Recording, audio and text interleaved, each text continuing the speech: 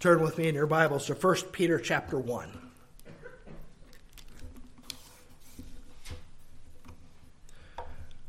1 Peter chapter 1, I'll begin reading at verse number 3 through verse 9. Blessed be the God and Father of our Lord Jesus Christ, who according to his abundant mercy has begotten us again to a living hope through the resurrection of Jesus Christ from the dead, to an inheritance incorruptible and undefiled, that does not fade away, reserved in heaven for you, who are kept by the power of God through faith for salvation, ready to be revealed in the last time. In this you greatly rejoice, though now for a little while, if need be, you have been grieved by various trials, that the genuineness of your faith, being much more precious than gold that perishes, though it is tested by fire, may be found to praise, honor, and glory at the revelation of Jesus Christ, whom having not seen, you love. Though now you do not see him, yet believing, you rejoice with joy inexpressible and full of glory, receiving the end of your faith, the salvation of your souls. I have preached on this before. It's been about 10 years. Where I exegeted this passage carefully, and you can go back and look up that sermon if you are so inclined. There are some things that I would like to tie together here that will not so much be a exegesis of each line by line, but an overall thrust of the passage, for this was written to spiritual exiles scattered throughout the world who were grieved by various trials. 2 weeks ago, I spoke of the kingdom of Babel. The kingdom that decays and falls into ruin, the things under the sun that Solomon called vanity of vanities, all is vanity. Everything under the sun is subject to decay and change. It all ends in dust, including you and me. And then last week we looked at the crucifixion of Christ. He bore that dust, that curse of death, the degradation and ruin of creation in his own body on the cross, and put it to death. As we saw last week in the cross of Christ, the foolishness of God was revealed to be wiser than the wisdom of men, to use Paul's phrase. There is no wisdom or philosophy on this earth that could have devised the cross as the way God would destroy death and purchase for us an incorruptible inheritance. It could not even have entered the heart of men, not even his closest disciples, not even Peter and James and John, even though they were told that Jesus was going to the cross. They still could not imagine it. One man's story stands out, and I would like to talk about him this morning, and that's Peter. On the night that Jesus was betrayed, on Thursday evening after the Lord's Supper, he said that they would all abandon him and forsake him and run away. Peter said, I will never ever abandon you, even if I have to die with you. And Jesus responded, before the rooster crows, you will have denied me 3 times. A few hours later, Jesus was praying in the garden and agonizing. Peter, James, and John were with him, but they were sleeping as Jesus was agonizing and weeping. When Peter said, I will go with you, I'll never forsake you, I will die with you, he was committed. He meant it.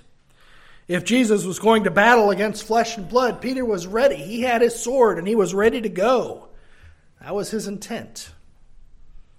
When the soldiers came to arrest Jesus and take him to the house of the high priest for an illegal trial in the middle of the night, they asked for Jesus of Nazareth, and Jesus said, I am, the ancient name that God gave Moses at the burning bush.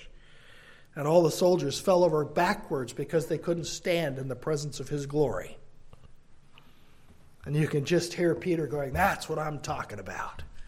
He gets his sword ready. Now the battle's going to begin. He takes out his sword. Only John tells us that this was Peter. The rest of the 3 Gospels all say it was one of his disciples. It could have been any of them. They were all thinking the same thing. They were ready for battle. The soldiers get up again, And they asked him, and Jesus asks them, "Who are you seeking?" And they said, "Jesus of Nazareth." Jesus answered, "I have told you that I am he. Therefore, if you seek me, let these go, that the saying might be fulfilled which he spoke, of whom you have given me, I have lost none." And then Peter goes to work with the sword.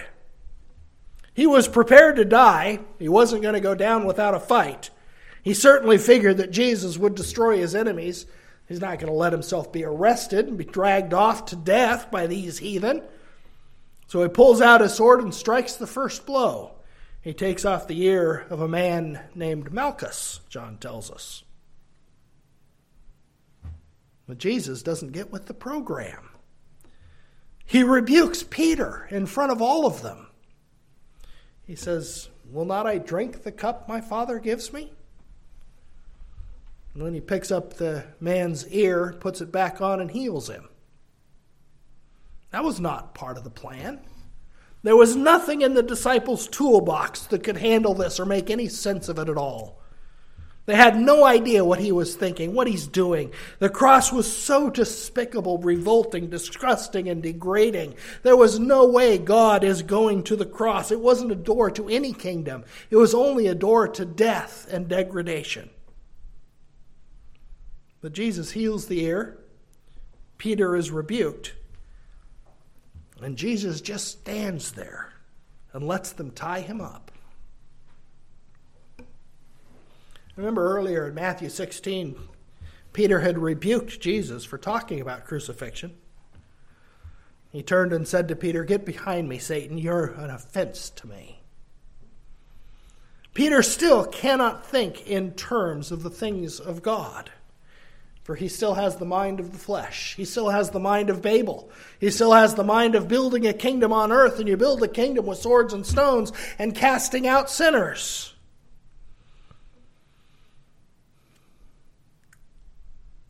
But Jesus allows himself to be arrested. After the soldiers arrest Jesus, they take him to the house of the high priest. It's an illegal meeting. It's a gathering in the middle of the night. Two of the members we know weren't invited, Joseph of Arimathea and Nicodemus. They heard about it later. The rest of the Sanhedrin were gathered there in the dark of night. The house was like a Spanish villa, all facing inward around a courtyard. All the windows opened into the courtyard, and down in the courtyard was where the servants stood waiting to be called. There was a fire going down there. Peter and John were allowed entrance because John was known to the high priest. They went to see what was happening. Jesus is still dumbfounded. Peter is still dumbfounded, wondering what on earth Jesus is doing. He knows that Jesus could put a stop to this at any minute. He saw Jesus' glory. He was ready for that glory to be revealed to the world. And things are going downhill quickly. Jesus is being beaten, spat on, mocked, ridiculed, stripped. And he's just letting them do it. Why was the Sanhedrin meeting then? What was so urgent that they had to meet right then in the middle of the night? They had already determined that they weren't going to do anything on Passover because they didn't want to cause a riot with all those people in Jerusalem. But the fact is, God had determined before the foundation of the world not only that the Lamb of God would take away the sins of the world on a cross, but God even determined the date. That's why God told Moses what the date was. That was the day that God delivered Israel from Egypt. That was the day that God set up Passover to point to the Lamb of God who would come, because the day had already been established. So the Sanhedrin says, we're not going to do it on Passover, we'll do it secretly the next week. But God had said from eternity, no, it'll be on Passover. And that's where Judas Iscariot comes in. Judas's betrayal of Jesus forces the issue. The Sanhedrin knows that this is their only opportunity. They could have it done and dusted before the city even woke up, and then be clean and ready for Passover and get on with their lives. This is something Peter can't even fathom. He's still looking for something in the vanity of this world. He's looking for an imperishable kingdom with swords and spears, while the earth is still under a curse. I, of course, have heard about Peter's betrayal my whole life, read about it in all of the Gospels. It's in all 4 Gospels. And I always believed and just assumed that the reason Peter betrayed Jesus was because he was afraid of the punishment that Jesus was about to endure. He was afraid of suffering the same fate. You sometimes read yourself into the characters of the Scripture, and I see myself in Peter, except for one thing. I wouldn't have gone to the courtyard. When I saw that, I realized that Peter wasn't afraid. He was angry. He went to the courtyard. If he was afraid, he wouldn't have been there. He'd have been like the rest of the disciples, like me, who would have been hiding at home, terrified of the guards and what Romans could do. Peter and John went. They went to see what was going to happen.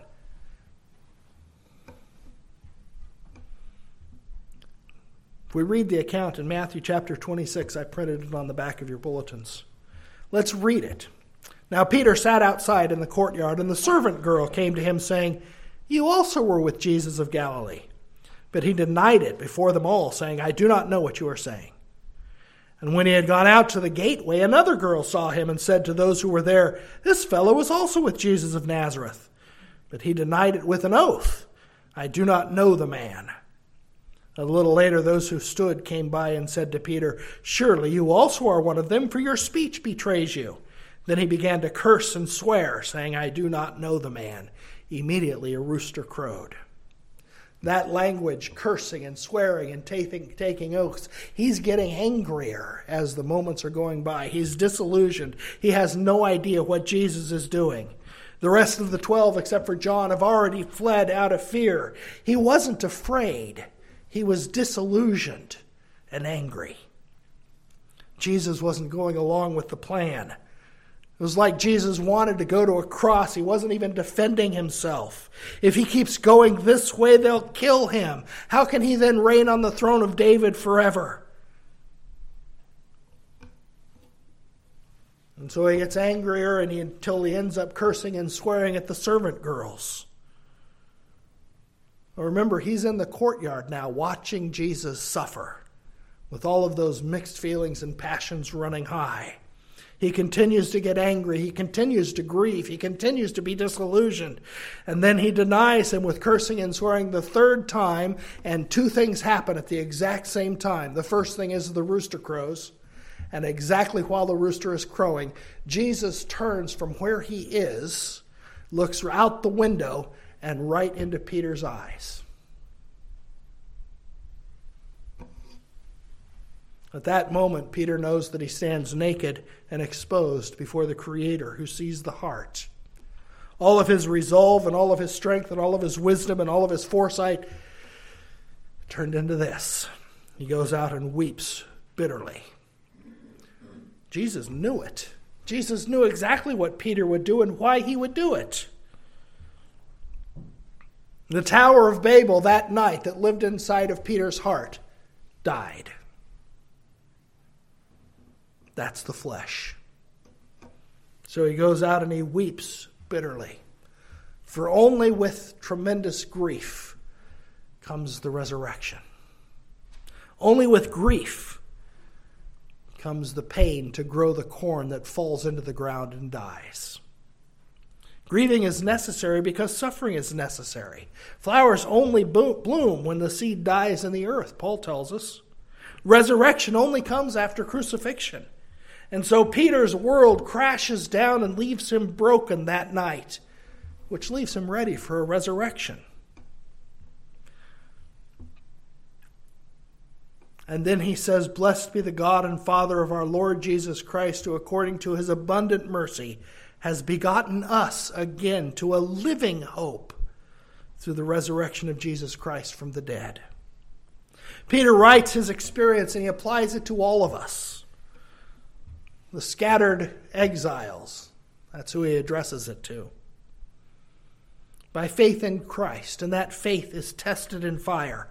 That faith is tested through loss and suffering and decay and change until it stands pure and firm like gold is purified.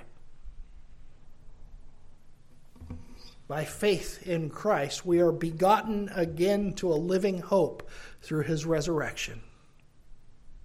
Because even gold decays, as Peter says in verse number 7. Buildings fall into ruin, churches close, someone's always saying goodbye, loved ones die. Dollar General stores fall into ruin as long as the statues of Ozymandias and the skulls of Hamlet's jester. Those are the kingdoms that Peter had served. He couldn't see anything else, because that which is born of the flesh is flesh. He longed for a kingdom run by a benevolent king where the bad guys are punished and the good guys prosper. But as I've said before, those kingdoms always need somebody to make the bricks. And somebody who gets in the way, and you've got to take the sword out and take care of it. Those kingdoms are always enforced by swords, and they're filled with severed ears and blood and crosses and racks and stonings and imprisonment. There are no exceptions. Even if the law are perfect, suppose God could give a law from the top of a mountain that was absolutely perfect. Even then, you have people dragged outside the camp and stoned. You have blood and filth and gore outside and death in the camp. If the law could bring life, then Christ died in vain. But the kingdom that Jesus purchased for us on the cross is imperishable, incorruptible. It won't die, it won't fade away. It's received by faith alone, and that faith is imperishable because it's tested by tears and fires and goodbyes. It was God who called Peter out of darkness into light, and therefore it's guaranteed. When Jesus rose from the dead, back to the book of Mark, when Jesus rose from the dead, the angels commissioned the women to proclaim the good news to the disciples.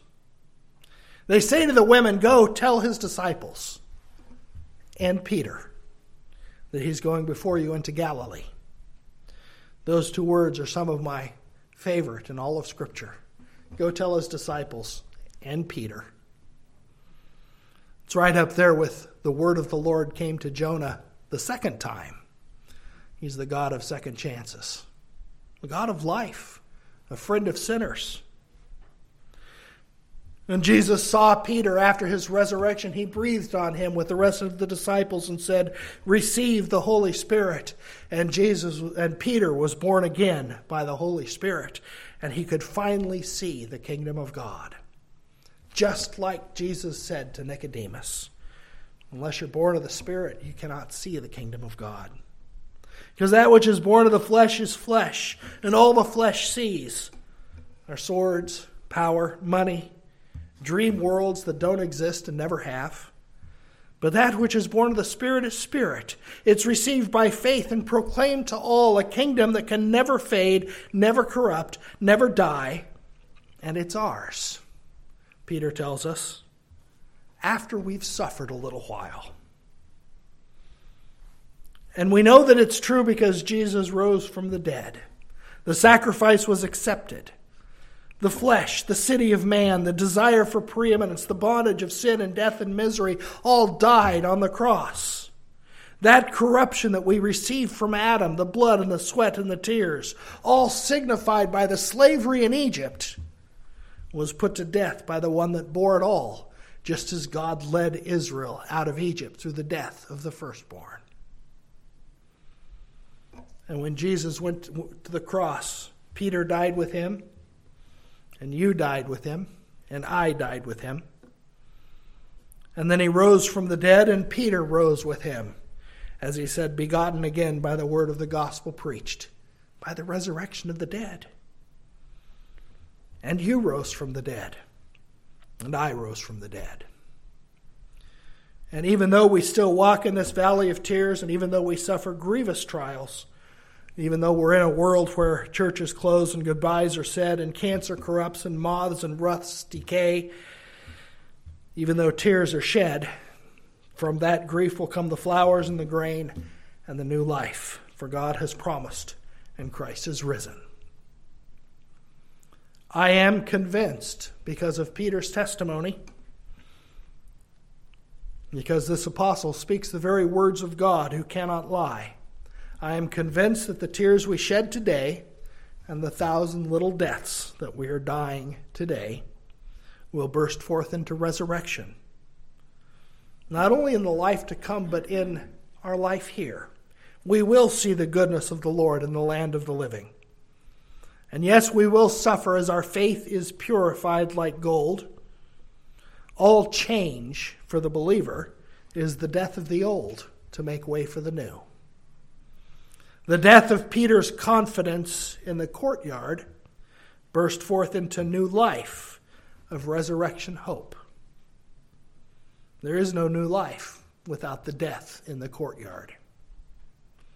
And wherever we go from here, we will take that gold of faith with us, and it'll reflect the love and beauty of Christ to a world that desperately needs it. That's the living hope that never fades and never dies, the inheritance incorruptible. And Peter says it's reserved in heaven for you. We have a reservation in heaven. It's purchased by Christ on the cross. He rose from the dead, he said, and went to prepare a place for us. So the reservation is made. When we stand before Christ, he's not going to say, "Oh, what are you doing here?" He's going to say, "Welcome. We've been expecting you. We have your place already prepared." And it's God who is keeping us and preserving us till that day, as he says in verse 5, that we are kept by the power of God through faith for salvation ready to be revealed in the last time. It's not revealed yet. We only see the shadows. But when that salvation is revealed to us and to the whole world, we will join our hands together around the marriage table of the Lamb. And so hold to him, for he holds you. He will not let you go. His table will be full. Every guest that he calls will be there. Not one will be missing. The inheritance is incorruptible. It won't rot. It won't rust. It won't fade into ruin. It won't close its doors. And we have a reservation there. And so if we don't see each other again in this life, we'll see each other there. Let's pray. Our Father in heaven, we thank you for this incorruptible inheritance that we have. And we pray that we might not grieve as those that have no hope, but that we might grieve as those who have a living hope. Hope in a beautiful Savior who died for us and rose again for our justification, that we might one day stand before you pure and complete and beautiful and whole. Until that day, hold us. Never let us be confounded. Never let us go astray. But keep us, Father. Preserve us as you have promised. Be the sun in our dark nights. Be the shade at our right hand. Preserve us until finally complete victory is ours.